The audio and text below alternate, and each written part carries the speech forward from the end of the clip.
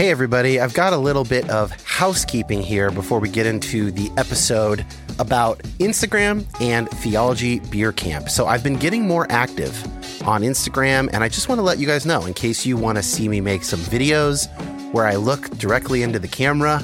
I'm sharing some stories and posts about basically all the topics that we cover on this show over at Instagram.com/DanKoch. That's COKE, and the link is in the show notes.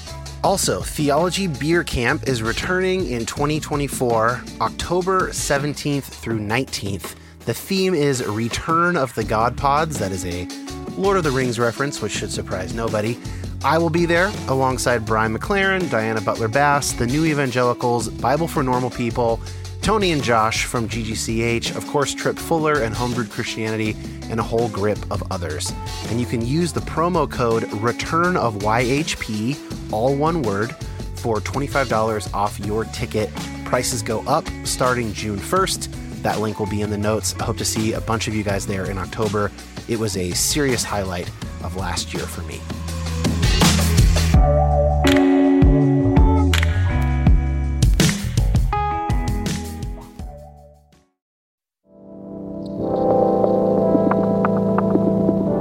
My name is Dan Koch.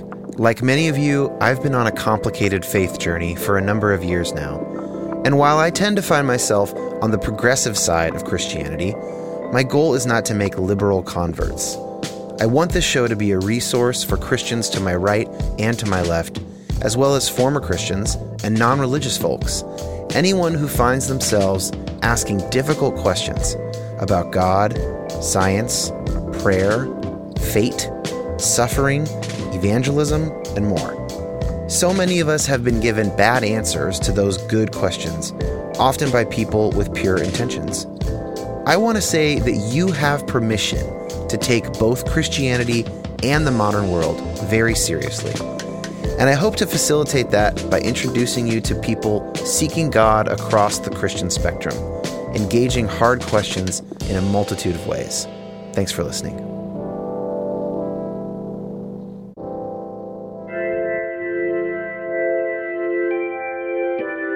Okay, the second half, especially of this conversation, gets into philosophical waters where some listeners might start to feel lost. I think the first 20 to 30 minutes or so, we keep things quite grounded, but Aaron is a philosopher, and I was happy to follow him into some deeper philosophical waters there. But I do want to be clear, because we're talking about this class, this online learning community pop-up thing with Trip. That is going to stay as grounded as I can possibly keep it. It will get unintelligible to a lay audience over my dead, Zoom body. It will not require any deep philosophical, psychological, or theological training to enjoy that class. I'm going to be talking about the class a bit more with Aaron at the beginning of this episode, so we can just dive in.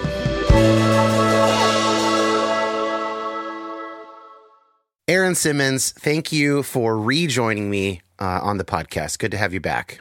Oh my goodness. It is always a joy to be with you, whether we're talking about pop punk or deep philosophical topics. It is my joy, man.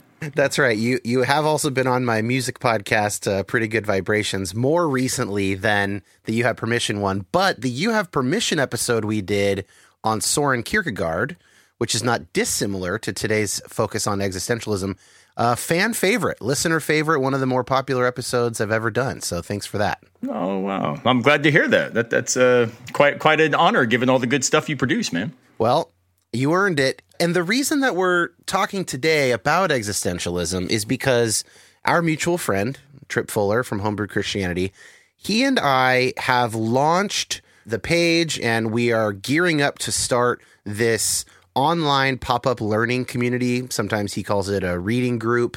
Trip does these, throughout the year. My first one with him, I'm having a killer time prepping for it and getting ready. It's called Live Before You Die, Existentialism in Theology and Psychology. You can go right now, if you want, dear listener, to exploringexistentialism.com and check out the class, sign up for it. It is pay what you want. So you can come for free and join us if you want. It's going to be 4 sessions long. 2 of those are going to be seminar length, like more like 3 hours. It's going to be on Mondays starting October 30th, but it also will be asynchronous, so you can listen or watch it anytime that you have time. It's going to include a bunch of Q&A. Anyway, you can go to the website and find out more about it. But that idea that we're going to talk about existentialism in the context of psychology on my end and theology on Tripp's end, well, that's all well and good unless you don't really know what existentialism is. And existentialism did not start as a psychological tradition nor a theological tradition, but a philosophical tradition. And that is why you are here, Aaron Simmons, existential philosopher extraordinaire, Kierkegaard scholar, Kierkegaard commonly known as the grandfather of existentialism. So that's why we're here, is to kind of talk about existentialism in general from a philosophical perspective, of course, in language that we can all relate to. You don't have to be a philosophy major to enjoy this conversation, but that's what we're here for, and I could think of no one better for that task than you, Aaron. No, I appreciate the invitation, and short of going mountain biking or trout fishing, I would just as soon talk about existentialism. So this is one of my real honors, man. I love it. That's cool. Well, before we get into it, I wonder if you would just say a little bit about what brought you to existentialism. Maybe that's what brought you to philosophy in general, but just motivate this from a human perspective a little bit for us. Yeah. So when I talk about existentialism and think about existentialism, I always try to distinguish between what I describe as existential philosophy and existentialism proper as like a historical philosophical movement. And the reason that distinction is important for me is because what drew me into this broad area was not, a historical investment in 19th century German thought. It was instead growing up with a artist as a father and an educator mother and thinking deeply about all kinds of stuff as I lived in the world. And so I remember my grandpa, talking on Sunday afternoons about what had been claimed that morning in church and why we might push back on it. And there's other ways to look at things. And so for me, the reason I got into philosophy was because I understood philosophy to be an existential project. Yeah. Philosophy was from the outset a question about how should we live, who are we, where are we going, and why does it matter? And so if we approach philosophy as an existential set of questions, a task, then the idea that everything from, ancient philosophy's notion of the spiritual practices by, guiding our soul in the right direction, which is not a religious idea necessarily. It's just that we should be properly directed toward the good. That is an existential issue. And then it becomes later in people like, Shakespeare, to be or not to be. This is the fundamental question of life. What does it mean to live, and why is it important to keep doing so? But this is also an idea that shows up way more broadly than just technical philosophy. I mean, I often cite Kendrick Lamar's song Humble because it turns out, I think, that existential approaches to thinking well start with the awareness that I don't know everything, and so I need to be humble in order to seek truth, to know the good, to continue living in life, right? So it was that general existential awareness that these questions matter that kind of drew me in. And so not surprisingly, given that was my kind of human approach, existentialism as a very technical movement that unfolds in the middle of the 19th century and runs through basically the middle of the 20th century, primarily in France and Germany, though there are some outliers, that technical idea became especially compelling because these are the philosophers more recently who have taken up these existential ideas from a very particular vantage point. And that vantage point is embodied, it is lived, it is experienced. And so that's what drew me in. I think that these days, and having gotten a bachelor's in philosophy, we tend to think of philosophy as something done sitting down, possibly standing up in front of a lecture hall. We tend to think of philosophy as, in some senses, the most abstract of all pursuits. Maybe not if you know a lot about deep mathematics, but, it's like people who are humanities driven, who like films and literature and words and all of that. if you want to kind of do the deepest version of that, the most academic version of that, and I guess in ways the most abstract version of that, you go to philosophy. But that is not how philosophy started, which I don't think most people know, that the ancient Greek philosophical traditions, most of them were actual schools. Like, we call them schools of thought, but they were literally like going to the Naval Academy. You know, like you had your whole day and your week and stuff was planned out. You had basically masters who taught you that you apprenticed under. And so that kind of origin of being about orienting one's life, much like someone would do who joins the military on purpose to sort of get their life together and oriented. That's what people were doing in those early philosophical schools. I know you teach philosophy, so if you have anything to add kind of about that era, I just think it's interesting and most people don't really know about that. Yeah, no, I think that's right. We unfortunately think of philosophy these days as the least practical thing you could possibly study because it's so abstract and so detached and removed from, the lived practices of late capitalism that we create all these jokes, right? Major in philosophy, open a bait shop, these kind of things. And we get why they're funny because there's a lot of that abstraction that really doesn't still have, traction in our daily life. Right. But it's the case that philosophy started, like you say, as schools because it was way more about what I describe in a lot of my work as a kind of directional risk. It was, what do you think's worthy of the life that you live? And for example, I just wrote a new book called Camping with Kierkegaard that we can talk about later. But in that book, I suggest that there's only one real question in philosophy, and it's what's worthy of our finitude. And so if you take that question really seriously, then philosophy spills, right? You can't contain it in a cup that's made just for the 2.5-hour lecture hall at the Ivory Tower. It's necessarily something that impacts everything we do because it's fundamentally a mode of being reflectively engaged in the fact that our time matters because we don't have an unlimited amount of it. And that fact necessitates the radicality of decision, right? What then will I do becomes the question that in those various schools, they would teach you the different things you ought to do relative to the different masters or, the wise one, the philosopher's vision of the good, the true, and the beautiful. And so, the Aristotelian camp was doing things differently than the Pythagoreans, who were doing things differently than the Platonic Academy. And those differences, though, were not differences of orientation. They all were full investment, right? Full-throated engagement in living. Where they differed was different views of the direction worthy of the risk of our finitude itself. Yeah.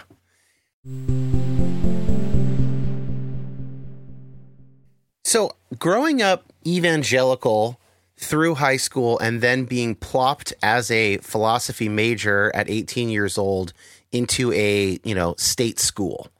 That to me is kind of the way that I think about a lot of this stuff in terms of an autobiographical lens, because I experienced quite literally and, concretely what a lot of listeners have gone through.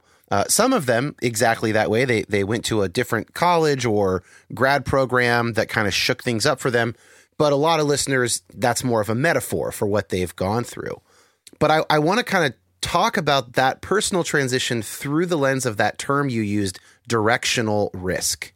I love that term. It's the reason that Kierkegaard's work and an existential or existentialist approach to faith has continued to resonate with me. But I think that what I was raised with as an evangelical was that there was a risk and there was a direction, but the risk was different. So when we talk about a directional risk as people who acknowledge sort of the fundamental truth claims of existentialism, that we don't have all the information, that we are in an unsure situation by definition as people, right? Evangelicalism wanted to deny that claim. That was not a part of the worldview. We were not on shaky ground. we were actually on very secure bedrock. And so the direction was laid out to us step by step, like literally 4 steps in the 4 spiritual laws and other, type of programs like that, of like, here are the things you do. The risk was actually that you would fall off of that and go to hell. So it actually wasn't risky to live faith. It was risky to reject the faith that you were given. I'm sure that you track with all of that, right? That makes sense. Oh, absolutely. Yeah. But then I get dropped into a secular college with philosophy professors who know just a hell of a lot more about the world than I do, who are, most of them, significantly more intelligent than me, yada, yada, yada, and who've been studying this stuff for decades. And it took a few years for it all to sink in part because our school had a really big evangelical population. So it was possible to kind of buffer myself from like constant doubt. But, one way of kind of thinking about what changed for me starting in college is I eventually had to come to the acknowledgement that the directional risk was necessary and that the direction was not so clearly laid out for any thinking individual. You do apologetics for a while and you're trying to fill in some gaps, but eventually you get to the point where you admit, okay, actually good and intelligent people can disagree about the truth claims of Christianity or specifically evangelical Protestantism or whatever you want to say. And so now the risk and the direction become the one that you're talking about, which is the risk is I could live a Christian life or a Buddhist life, or I could go Catholic or Orthodox. I could just be a secular humanist and leave all this shit behind. Each of those carries with it the risk that I'm missing out on what I might get in a different direction. And then the direction is now contested, right? So started with, well, the direction's obvious. You're on bedrock. The only real risk is you give up on this, you backslide, and then you go to hell. Now it's the direction is contested, and the risk is that I go the wrong direction or the wrong direction for me. Maybe I don't even know the difference between those two. And I eventually come to basically, this is the existentialist perspective on life. You pick a direction, you go with it. You can keep changing direction. You're never going to know for sure that you're right, and you are risking what you might be missing out elsewhere. Did I leave anything out, Aaron? No, I think that's exactly right. I was certainly raised in a similar context. I was raised Pentecostal. I still identify as Pentecostal for whatever it's worth. Though I think the things that have shifted in my relationship to the way risk is understood internal to that tradition is exactly as you've laid out. So it is possible for us to still inhabit the spaces where we might have been raised and our epistemic perspective to have shifted about how we inhabit them. And the way I think that it might be helpful to think about this shift in risk is actually to unpack what we might call existential faith. So one of the ways that primarily evangelical, but again, you can think more broadly, other religious perspectives, is to understand faith as a religious phenomenon. One has faith because one identifies with traditions historically labeled religious. So we even say this, right? You are religious if you are a person of faith. And this narrows faith to a kind of certainty relative to a particular mode of living. And it also requires a kind of certainty about everyone else's mode being problematic, derivative, or lacking. And so, as you say, there's not a lot of risk there. We are the ones who have faith. Faith is a moral necessity. It is a good relative to meaning. Therefore, we have meaningful moral lives, and everyone who doesn't is fundamentally flawed. And so, therefore, the only risk is that I might somehow, through my own decisions or the influences of others, lose my faith. Well, existentialism, and here I'm talking about it as this historical movement of the 19th and 20th century. And the thinkers here, just for the listener to have an idea, it's people like Soren Kierkegaard, Friedrich Nietzsche, Fyodor Dostoevsky, Paul Tillich, Albert Camus, Jean-Paul Sartre, Martin Heidegger, Simone de Beauvoir. It's a wide sort of swath of thinkers. And there's a kind of set of peripheral figures that also, to various degrees are either hanging on or rejecting the idea, but are so proximate that they get in these discussions, right? And what's so interesting about all of those thinkers is in one way or another, they reject the idea that faith is a religious phenomenon at its most basic. Faith is instead what we might term or we might name as the requirement that follows from the necessity of human agency. And that's a little bit technical, so let's unpack say that, it, right? Say that one more time.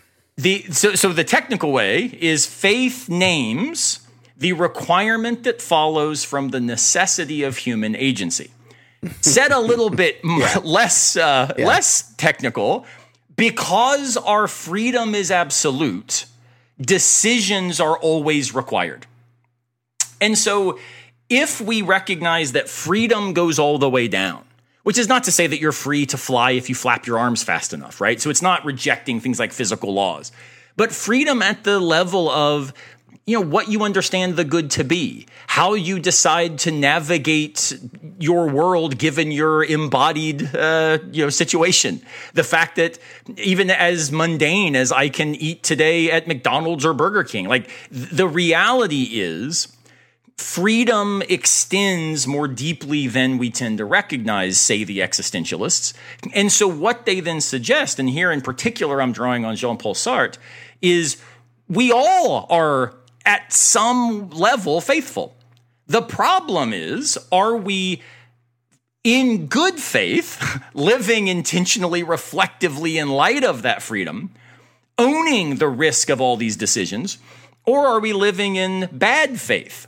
The French here is mauvais foi, right? Are we living in bad faith, which is the thing we sort of vernacularly mean by bad faith. You're operating in bad faith when you're not being honest with yourself and others about the realities of your situation. So they shift faith away from this religious property that distinguishes the religious from the non-religious. And they instead will talk about faithfulness as, the way I define it, as risk with direction. That's my phrase, but it's drawing on their thinking.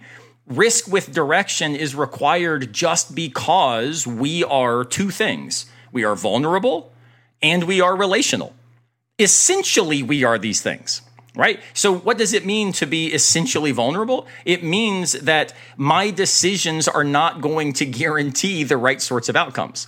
There's always going to be bones that break. There's always going to be this attendant concern that things don't work out the way I had hoped. And the same is true about my relationality. So when I decide to inhabit purposively this real freedom that defines my embodied life, I've also got to realize that all of my decisions implicate others. And so what does it mean to be in good faith or to be faithful on purpose?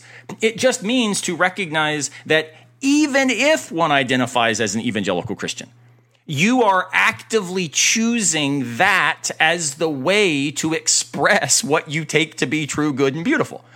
And not only might you be wrong, so I would stress the epistemic awareness that attends existential faith, right? But moreover, others might not be absolutely wrong, even if you're right. And that's the thing that's sort of tricky.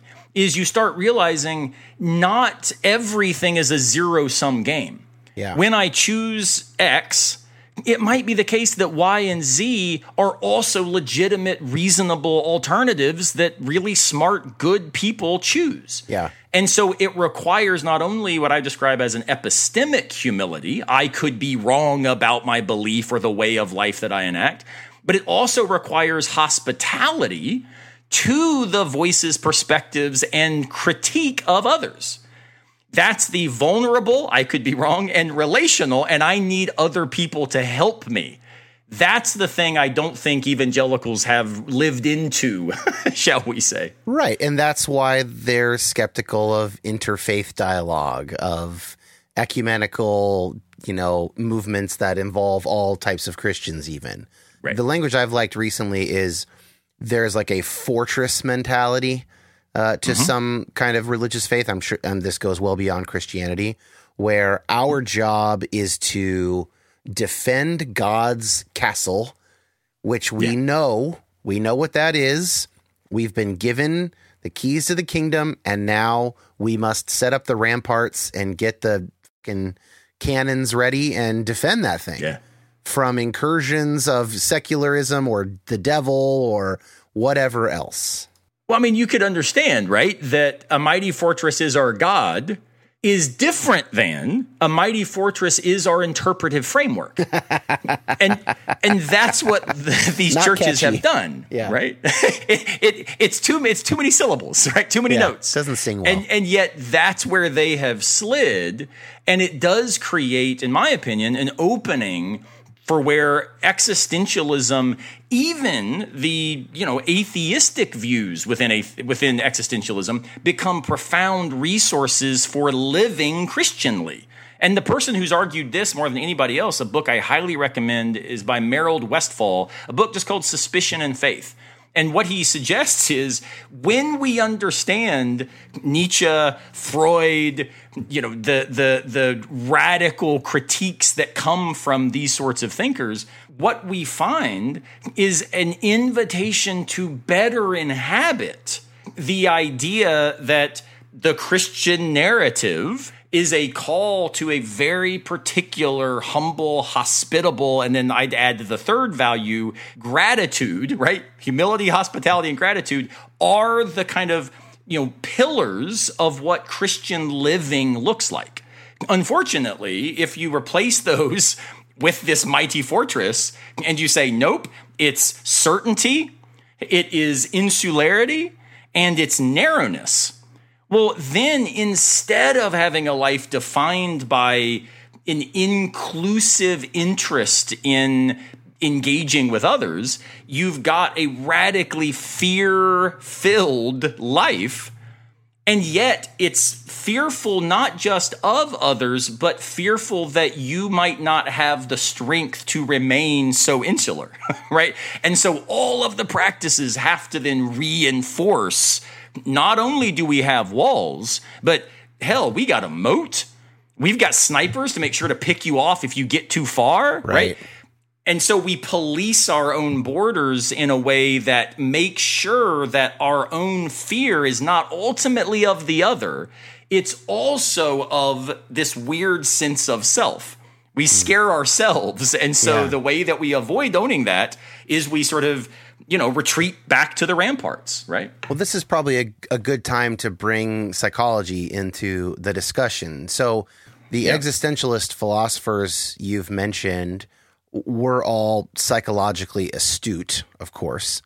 But most of the people you mentioned were not psychotherapists. They were not actively engaged in doing therapy with clients.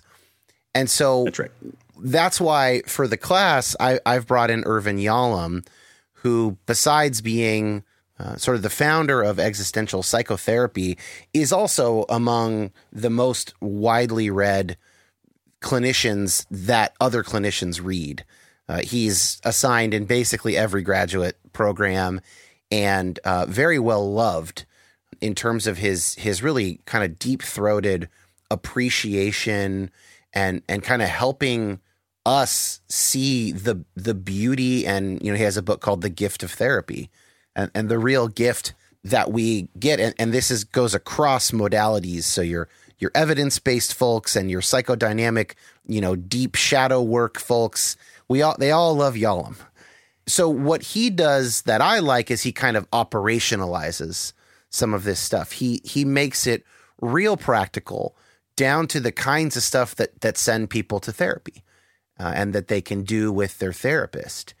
Now, what's interesting about Yalom is when you were talking about how the non-theistic existentialists, which is most of them, by the way, they really see religion as contrary to this directional risk. And I think in a lot of instances they're right. But for Yalom, basically God is what he calls the ultimate rescuer. That basically it's like an end around. It's a loophole in dealing with the necessity of this directional risk in your life.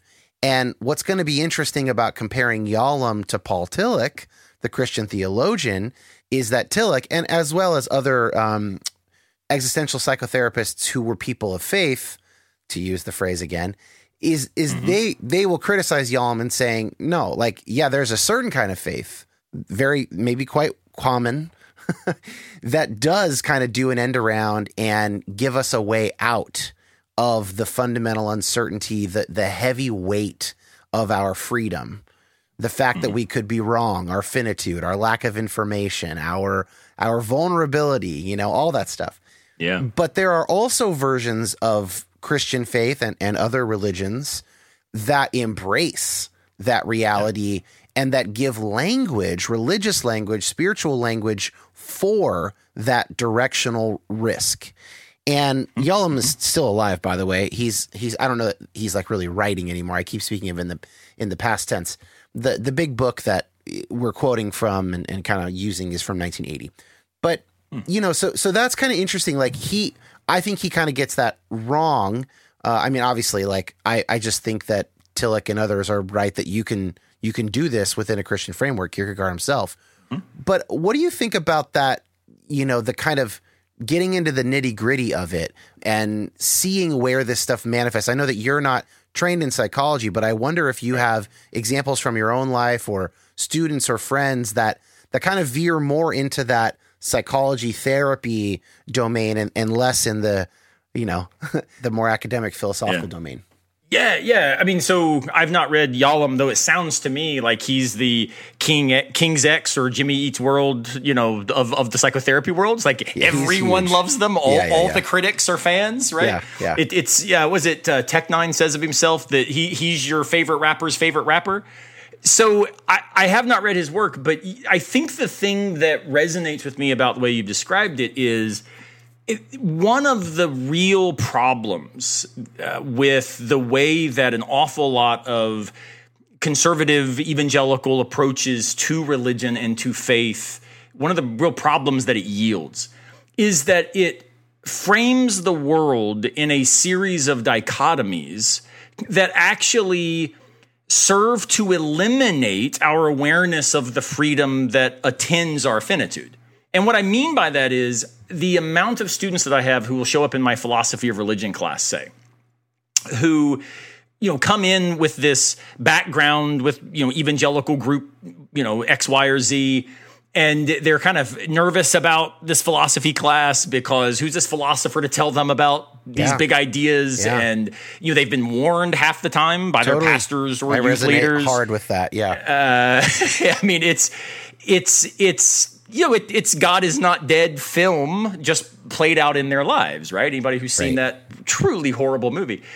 And so they come in, and what I wrestle with every time is, I have to actually do work to convince them that philosophers are ultimately not doing confessional work. Now, we do personal work, right? I defend views that I take to be true, and they are activated in my life, and I try to live into them. But the idea that there's some sort of, revealed confessional level at which I'm trying to invite my students, to achieve, as if the goal of my teaching the class is to make these disciples. It's a hard thing for them not to think as true, because they've been trained that the whole way to inhabit their religious existence is to go make disciples of others. It's the model, I won't mention names, but, the parachurch organizations that populate lots of college campuses that will have the big tailgate, and they've got free hot dogs. And with the free hot dog, you're going to get a story about Jesus, right? And it's like, man, maybe just give me a hot dog. Like, does it have to always be this? There's this other agenda. And for me, when I try to get these students and say, look, guys, philosophers agendas are simply to invite you to think more effectively about what you think's worth thinking about. It's not to get you to think certain things that we hold to be true, because if that's the goal, you're not actually helpful to us, right? Like I need you to push back on the views I hold.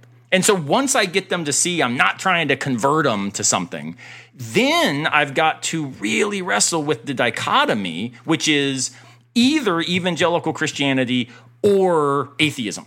Right. Either radical Jesus died on the cross for my sins and there is no other way to escape eternal damnation, or secular humanism and the nihilism that it invites us to, right? And you might as well just go have sex with your girlfriend because Jesus didn't resurrect. It's like, it's funny how everything gets connected in this weird way. Everything is that dichotomy, you know, and it's either, you know, you go get baptized and try to convert other people, or you might as well do heroin tonight. Like, there is no way for them to then make sense of the real freedom that attends their existence. And so what I do try to do is not get them to change their religious commitments. That's not part of what a philosopher's goal is.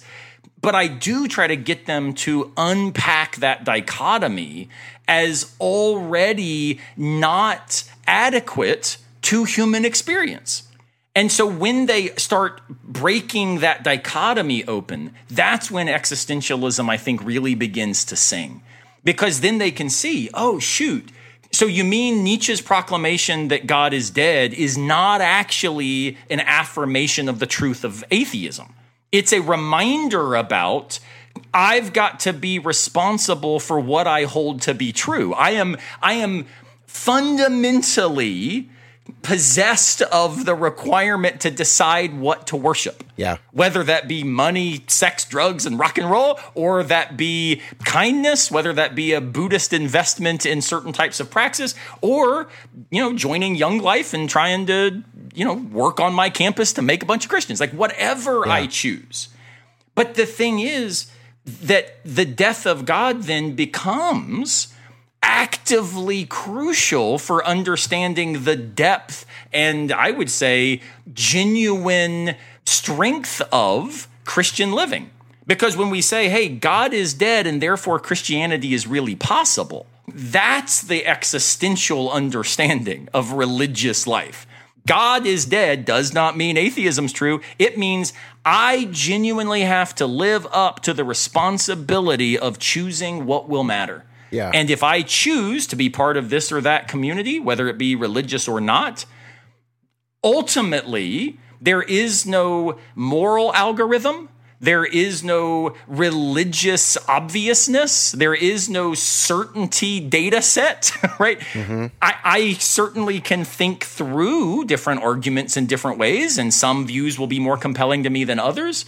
But I also start realizing, wow, like even my background, my history, my geopolitical context, the culture in which I was raised, shape for me which options are, as William James would say, live. Yeah. Right. And so then you start saying, and he, of course, was, you know, trained in psychology as well as philosophy. And so stressing the radicality of realizing I have choices. And the choices are not just Jesus or, you know, screwing behind the football stadium. Yeah. Like that actively empowers us. Sure felt like those were the only two choices for so long. Well, and when those are the only two choices, like the irony is it's not obvious what you should choose, right? Because it's like, I know. I mean, my goodness, like God seems boring, you know.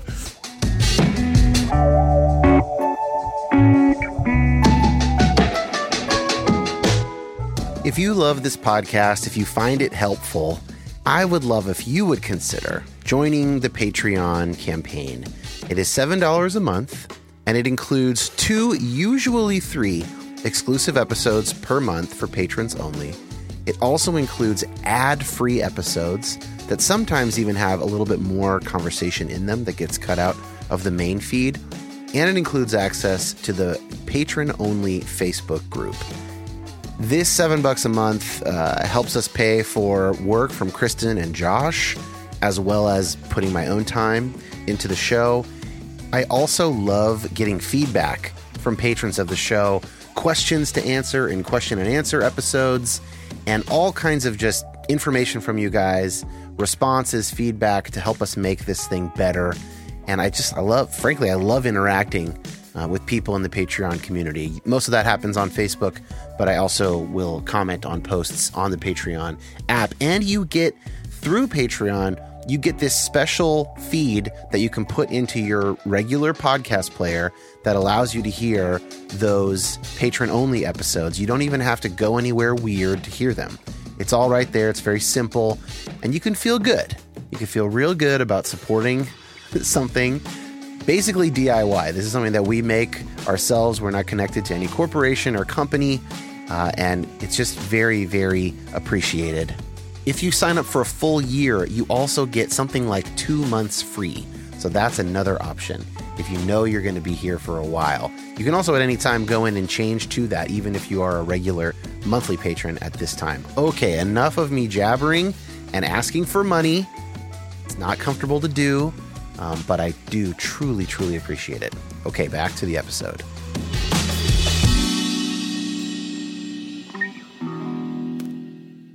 I love this idea of breaking the dichotomy because it's funny with this podcast, probably the comment I've gotten, it might be the comment more than any other comment, is something like, I listened to the early episode about all the different atonement theories and then, fill in slightly different versions of this of like, it broke my brain, or I didn't know there was more than one atonement theory.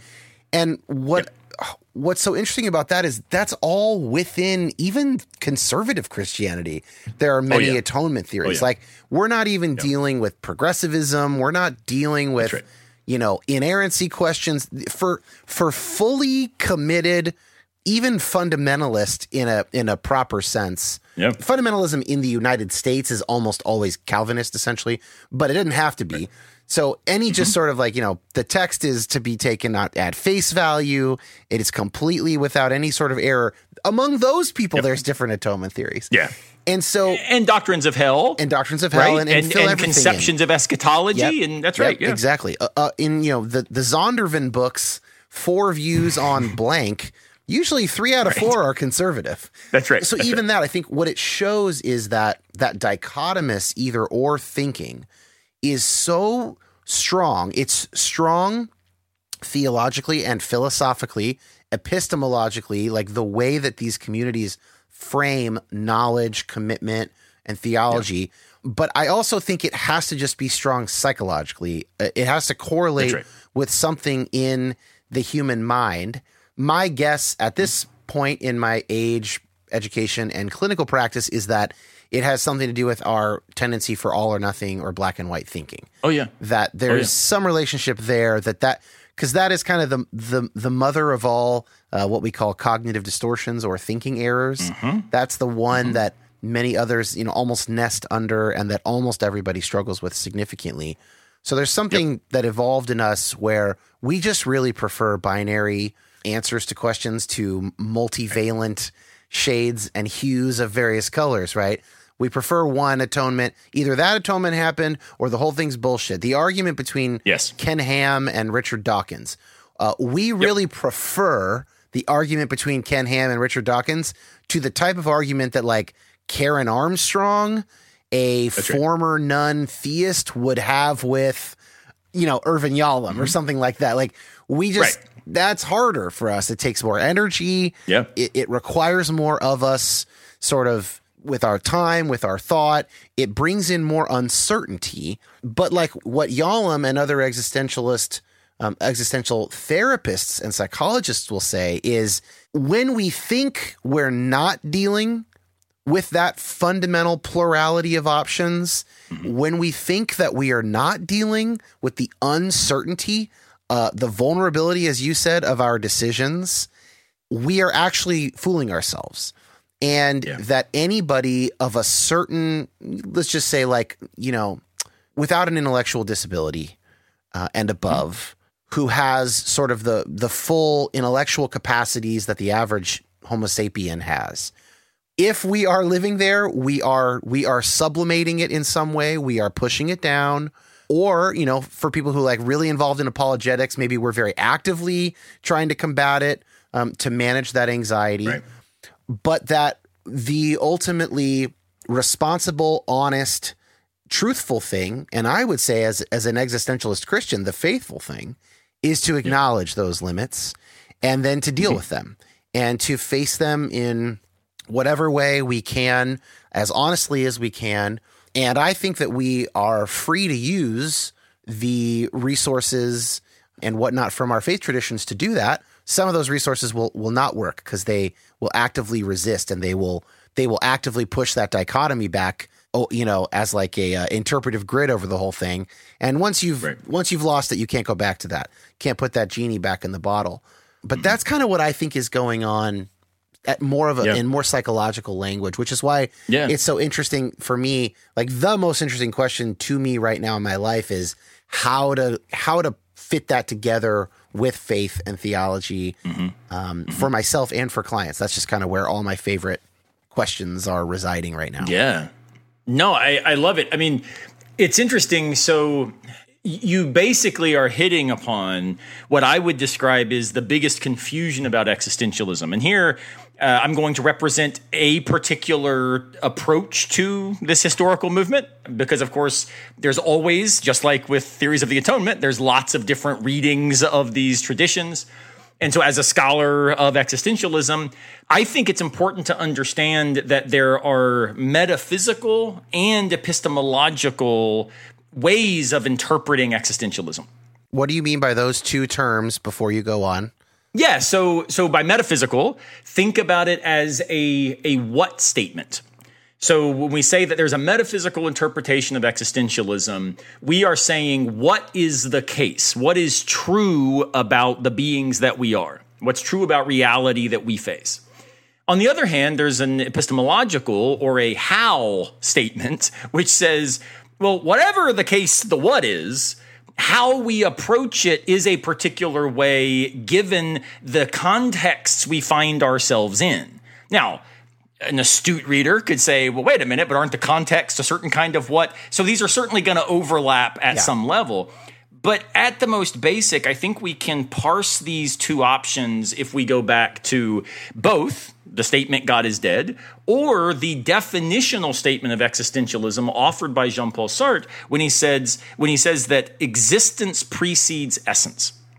This is basically the claim. There is no what that there is to be us until we make that happen as a result of our actions and the decisions that we make in our life. And so for Sartre, it is deeply troubling that the reality we face is one where God is not deciding for us how to go forward. Yeah, and I'll bring Yalom into this and just say he will take Sartre's line and he'll say the existential recognition from a psychological perspective is that life is fundamentally meaningless.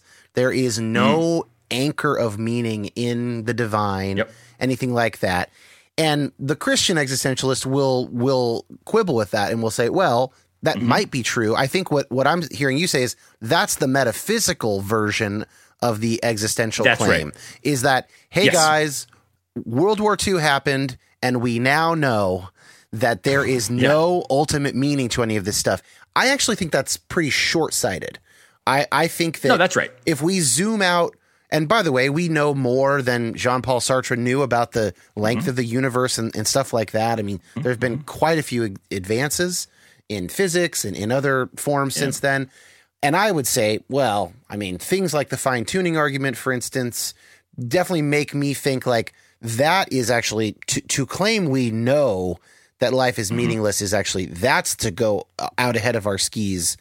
Not quite as badly as the Creation Museum docent might be doing, but of a similar form. And so I would just, the way that I would kind of couch that as someone with faith is we don't know if there is ultimate meaning in the divine. That's the existential situation, is that we hope, we can act as if, we can feel assurance. spiritual assurance through engaging with our faith, which our co-religionists will report over time, but ultimately we don't know. And there's no bedrock there. And so that's, I hope I'm not kind of scooping you. No, that's the epistemological framing, the knowledge framing, rather than the metaphysical framing, right? That's exactly right. The difference is existence precedes essence as a metaphysical claim. There is no God, right? So now read the death of God as there is no God, period, full stop. Right. And Sartre, to his credit, says, I mean, I think he holds that view, right? But the idea is he then's going to say, this is really troubling. So this is not good news, says Sartre. This is really, really scary. It means that now the way we make sense of our freedom will have absolutely no moorings to any kind of way of adjudicating among different possible directions. And he realizes this is troubling, right? But the other thing that Sartre will then say is it's important to realize that when existence precedes essence metaphysically, we then are the only condition of reality having any meaning. Yeah, without people making meaning, there is no meaning. There is no meaning. Now, the problem with this view, the metaphysical interpretation, is not that it's false. It might be true, right? It might be the case that there is no God, atheism is true, and it might be the case that all is meaningless outside of human action. The problem is Sartre also holds an epistemic interpretation, and what I'm going to suggest is the epistemic interpretation makes the metaphysical interpretation either incoherent or self-refuting. So it's not just not preferred. It's not just that we could go beyond it. It actively undermines itself. Okay, everybody put on your thinking caps, take a sip of your coffee, pause this for 10 seconds, collect yourself. We're going to get like a straight philosophy lesson here from Aaron, and then we'll unpack it if we need to. Okay, let's hear it. So if you approach this epistemologically, then the reality is really quite simple. Anything that you know or think you know is conditioned by the embodied perspective that you have as a knower. In other words, you can't get outside of yourself to know what's true about the world. Sartre thinks both of these things. Nietzsche thinks both of these things, right? Atheism and a kind of meaninglessness, and we are fundamentally perspectival. Yeah. So if you're fundamentally perspectival, if you can't get out of your perspective, how can you get out of your perspective enough to claim that there's no God? That's the rub, right? And so I want to suggest that the metaphysical interpretation of existentialism is either incoherent because it now can't be held consistently with that awareness of perspective, or self-refuting because it necessarily is actually saying, when I hold this view, I'm not really an existentialist, right? And so that's a problem. What I think, and you can tell me if I am like a guy with a bachelor's of philosophy casually dismissing the greatest minds of the last 500 years. But what I think from a psychological perspective that these philosophers are actually rejecting, not all of them are philosophers, by the way, they're popular scientists and stuff like that who, put forth these various atheistic views. I think that what mostly they're rejecting is not like a well-defined, philosophically nuanced theism. What they are actually rejecting is the sort of total package of Western religion, which includes the history of, being identified with the king and, the way that religious language was used to promote and defend slavery, colonialism, wars of aggression, the way that it was even used to motivate the Holocaust. Hitler was a savvy politician. And that is what they're rejecting. Because whenever I talk with people about it, I mean, I do it on the show with the I Don't Believe in That God episodes, which are usually with atheists. And like we do disagree, but the thing that they are forcefully denying is never sort of like my vision of, Right. you know, That's right. a kind of non-interventionist loving force or whatever.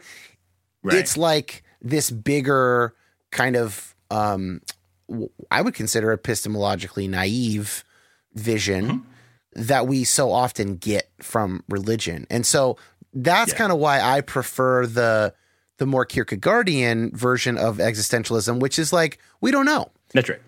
We have been told that God is good and exists and all this. And now, well, that in Kierkegaard's time, almost nobody was atheistic. I mean, there was a little bit like intelligentsia in Russia and elsewhere, covered in some of those great novels like the Brothers Karamazov, but it wasn't a popular thing. Now, if I'm born in 2000 in the West, probably more people are telling me there's no God than are telling me there is a God. Yeah. And the fact remains, we just don't know. We don't know. I won't know until I die. And then if there is nothing, I won't know that there was nothing. You know, so I'm doing it with incomplete information here. I think that's right. The thought would be when we lean into this epistemic awareness, right, that perspectivalism is inescapable. You can't get outside yourself to, you know, understand the way things are. You can only understand the way things seem to you. That doesn't have to then lead to what's called a non sequitur, or a thing that doesn't follow. That doesn't lead to, therefore, we can't know. It just means that we're not going to be able to know that we know, right? It's actually important to understand that if we lean into the epistemic existentialism, then we get to realize that Sartre doesn't have to be, you know, silly when he affirms this metaphysical view. That just becomes his direction. And Kierkegaard's direction, which was, you know, Danish Lutheranism with this kind of pietistic flavor in the late 19th century, that these alternatives now become a variety of lived options precisely because our perspectives require of us decision about what will matter. And so what I don't want to do is suggest that somehow atheism is off the table. No, that's a radically contingent possibility for what might be true, and it might actually yield a more meaningful, significant life defined by hope. But it's also the case that certain types of theism are equally plausible given those sorts of commitments. And this is why what we start realizing is the problem with the fundamentalism that we were talking about earlier is not what they say is true about God. I mean, for what it's worth, I still affirm a radical personal conception of the divine. Like I'm in the Boston personalist kind of line when it comes to understanding God. And yet, what's so problematic about that fundamentalist view? It's not just the view of God, right? It's not even necessarily the view of God. It's the way that view is held. And so the problem becomes the way we hold the view tends then to come back around and impact the view itself, so that now God's not just personal, but God becomes really authoritative, right? God becomes dictatorial because the way we held the view was with, we thought, absolute certainty, no ambiguity, dichotomized in relation to all other alternatives. And then, not surprisingly, that way, that epistemic commitment impacts what we say about God. God becomes, you know, like pretty angry and pretty mean and pretty, you know, harsh. Like all those things start following. So for me, the real importance of existential faith is to realize that when we lean into the epistemic approach, Sartre was faithfully trying to become an atheist. Kierkegaard was faithfully trying to become a Christian. And the judgment we make about which of those directional risks is the right one is always something we can only articulate from already being located in the world. Right. And that's why faith is not something reserved for religion. Faith becomes either something we are living into on purpose or something that we are actively diminishing and ignoring and letting something else replace it. And so in Camping with Kierkegaard, I suggest what replaces it for an awful lot of us, and I would say the vast majority of white evangelical Christians in America, is a success logic. Because notice how success works. And this is psychotherapeutic, though I am not trained in that space.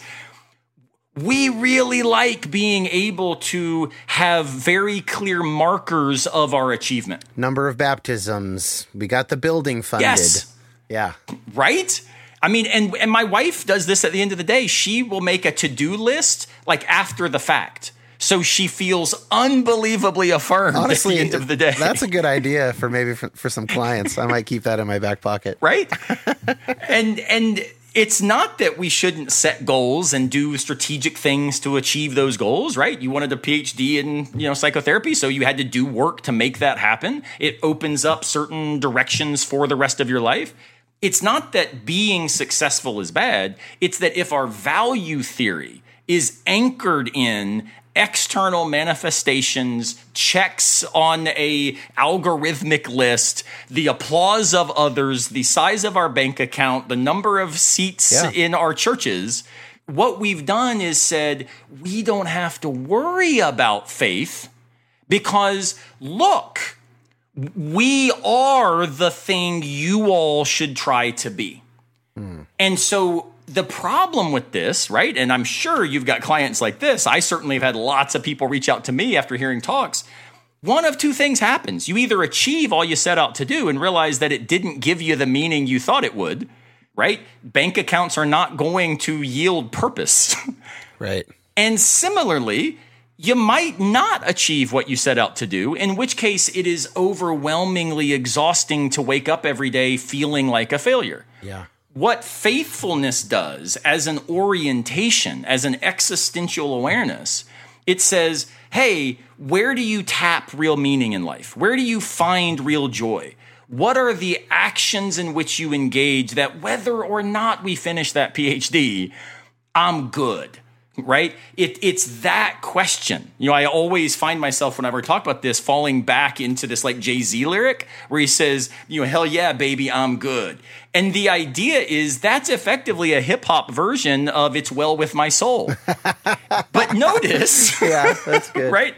It's Well With My Soul is not a success logic. Right. It actively was a song written when all of the things had been lost. Yeah. And he says, man, am I a failure? Should I jump off the cliff? Or do I say, when the sea billows roll, I'm still good? That does not mean we don't work for justice. It doesn't mean that we're not horrified and angered by the realities of homophobia and racism and, gender essentialism and patriarchy. It just means we do not have to be defined in our core, our essence, by a very particular understanding of our existence. If existence precedes essence, I actively get to do work, deciding what will be important in my existence, such that my essence is not wrecked by things like late capitalist conceptions of prosperity. So that's a radically existentialist set of commitments that I think speak to where we are now and undermine what I would understand as the idol that we've introduced as the alternative to existential faith. And again, this is what my argument in Camping with Kierkegaard is all about, because the subtitle, back to philosophy as a way of life, the subtitle of my book is Faithfulness as a Way of Life. And I do not mean it religiously. I mean, what do you hope, right? And so when it comes, you said we can't know. You're right, we can't know that we know. And so when people say, well, why then would you choose Christianity? Why do you still decide to identify that way? My answer is always pretty simple. It's like, look, I can give you arguments and stuff if that's the game we want to play. I've trained in this stuff. But my real answer, because I really hope that God looks like Jesus. Yeah. And that hope is a hope that actually invites me then, I think, to live toward social justice as part of the way of life that brings me joy. But it's also being able to recognize it's not okay that we live in a world where the agency that is so absolute for the existentialists is denied or at least minimized to historically marginalized communities, right? And poor communities as well. Yeah, I mean, it's so linked with resources and access and all of that. Yeah. If you're poor, if success does not define you, you don't get to engage in the existential decision that actually is what defines your humanity. Yeah. So we strip your very humanity away in our attempt to replace faithfulness with a success logic. And that, I would suggest, is precisely the fundamentalist alternative to something like a existential version of human life. 100%. Aaron, I'm in a problematic position where there are like 6 different ways I could go in response to that. I think 4 of them are going to end up in the online learning community with Tripp in the class. So I'm going to instead use this as Tripp would say, a lure for people to come join us. ExploringExistentialism.com. The classes, the sessions start on October 30th. And we're going to get into a lot of that stuff. Values and commitment work in therapy is just one of those directions to go. Such a good conversation. I think we definitely succeeded in what I was hoping we would do, which is kind of set this up a bit more philosophically, tie it into the type of evangelical or conservative Christianity that most of us were raised with, and that most of us are at least quite familiar with, if not. And we also got to talk about your book, which I wanted to have an excuse to talk about, Camping with Kierkegaard. A link to that book will be in the show notes, as well as the class. Again, the classes pay what you want or can. So I was going to say, let me just also plug the class, because I've done a class with our mutual friend Tripp. And for what it's worth, people might be interested in this. The book Camping with Kierkegaard actually came out of a homebrewed online pop-up community class that Tripp and I did, simply called Walking with Kierkegaard on Getting Lost and Finding Faith. And so it was doing that with Tripp that led to my awareness. You know what? There's a book that needs written. Yeah, that's cool. And it needs to be personal. It needs to be about my experiences in the outdoors. And so what I will offer, and this is via Tripp's generosity, to any of your listeners as a way of trying to goose their interest in how awesome these classes are by Homebrewed, if they will email me a copy of their receipt buying Camping with Kierkegaard, I will email them back an exclusive link to all of the content of that Walking with Kierkegaard course. Cool. And so my email is just simmonsphilosopher@gmail.com, simmonsphilosopher@gmail.com. If they will email me just a screenshot or a picture of their receipt, Camping with Kierkegaard, I will email them back the link and the password to be able to access all of our 6 episodes, all of the extra resources we produced. And I really think that they will see very quickly how amazing these courses are. And then hopefully they will hop in for the one that you guys are doing, because I know I'm going to try to be there. Because they are fun, they are engaging, they are deep, and yet they are radically personally invested. And that's something that's really hard to find. Yeah, I'm like really, really excited. I'm excited to try out the format, and I'm excited for the topic. Hence the 6 different ways I could have gone with your final statements there. It's too much. It's too much to stay mentally organized, and I think we kind of accomplished our goal here. So Aaron Simmons, thank you so much. We'll put your email address in the show notes as well. So if people want to pick up a copy of Camping with Kierkegaard and then also get access to the Walking with Kierkegaard course materials, that'd be rad. And okay, I think that's it for today. And I'll be seeing you around the time this airs at Theology Beer Camp in Missouri. I'm looking forward to give you a hug and having a brew with you. Yeah, man, I cannot wait. I hope you're bringing one of the mini guitars that line your walls. I will not be traveling with a guitar. That's Trey Pearson and Dan Hasseltine and Flamey Grant's job for the live. Well, they're going to, I'm sure, have some instruments. I know that Tim Whitaker of the New Evangelicals and I are planning to have some sort of drum off. And I think maybe we can just give you a microphone and have you be like the Mekhi Phifer who's narrating this epic battle in Springfield. We'll see. We'll see. I'm not signing up for anything. I pre-committed. I pre-committed to too much last year in the way of karaoke and other events, and so this year I'm holding my cards closer to the chest, and I will step into my unbound freedom in response to directional risk in the moment at beer camp. That sounds good to me, and it is always. Well, it's always important to understand that no is just as much a decision. That's right. Man. That's right. That's right. All right. Thank you so much, Aaron. Hey, thank you so much for having me.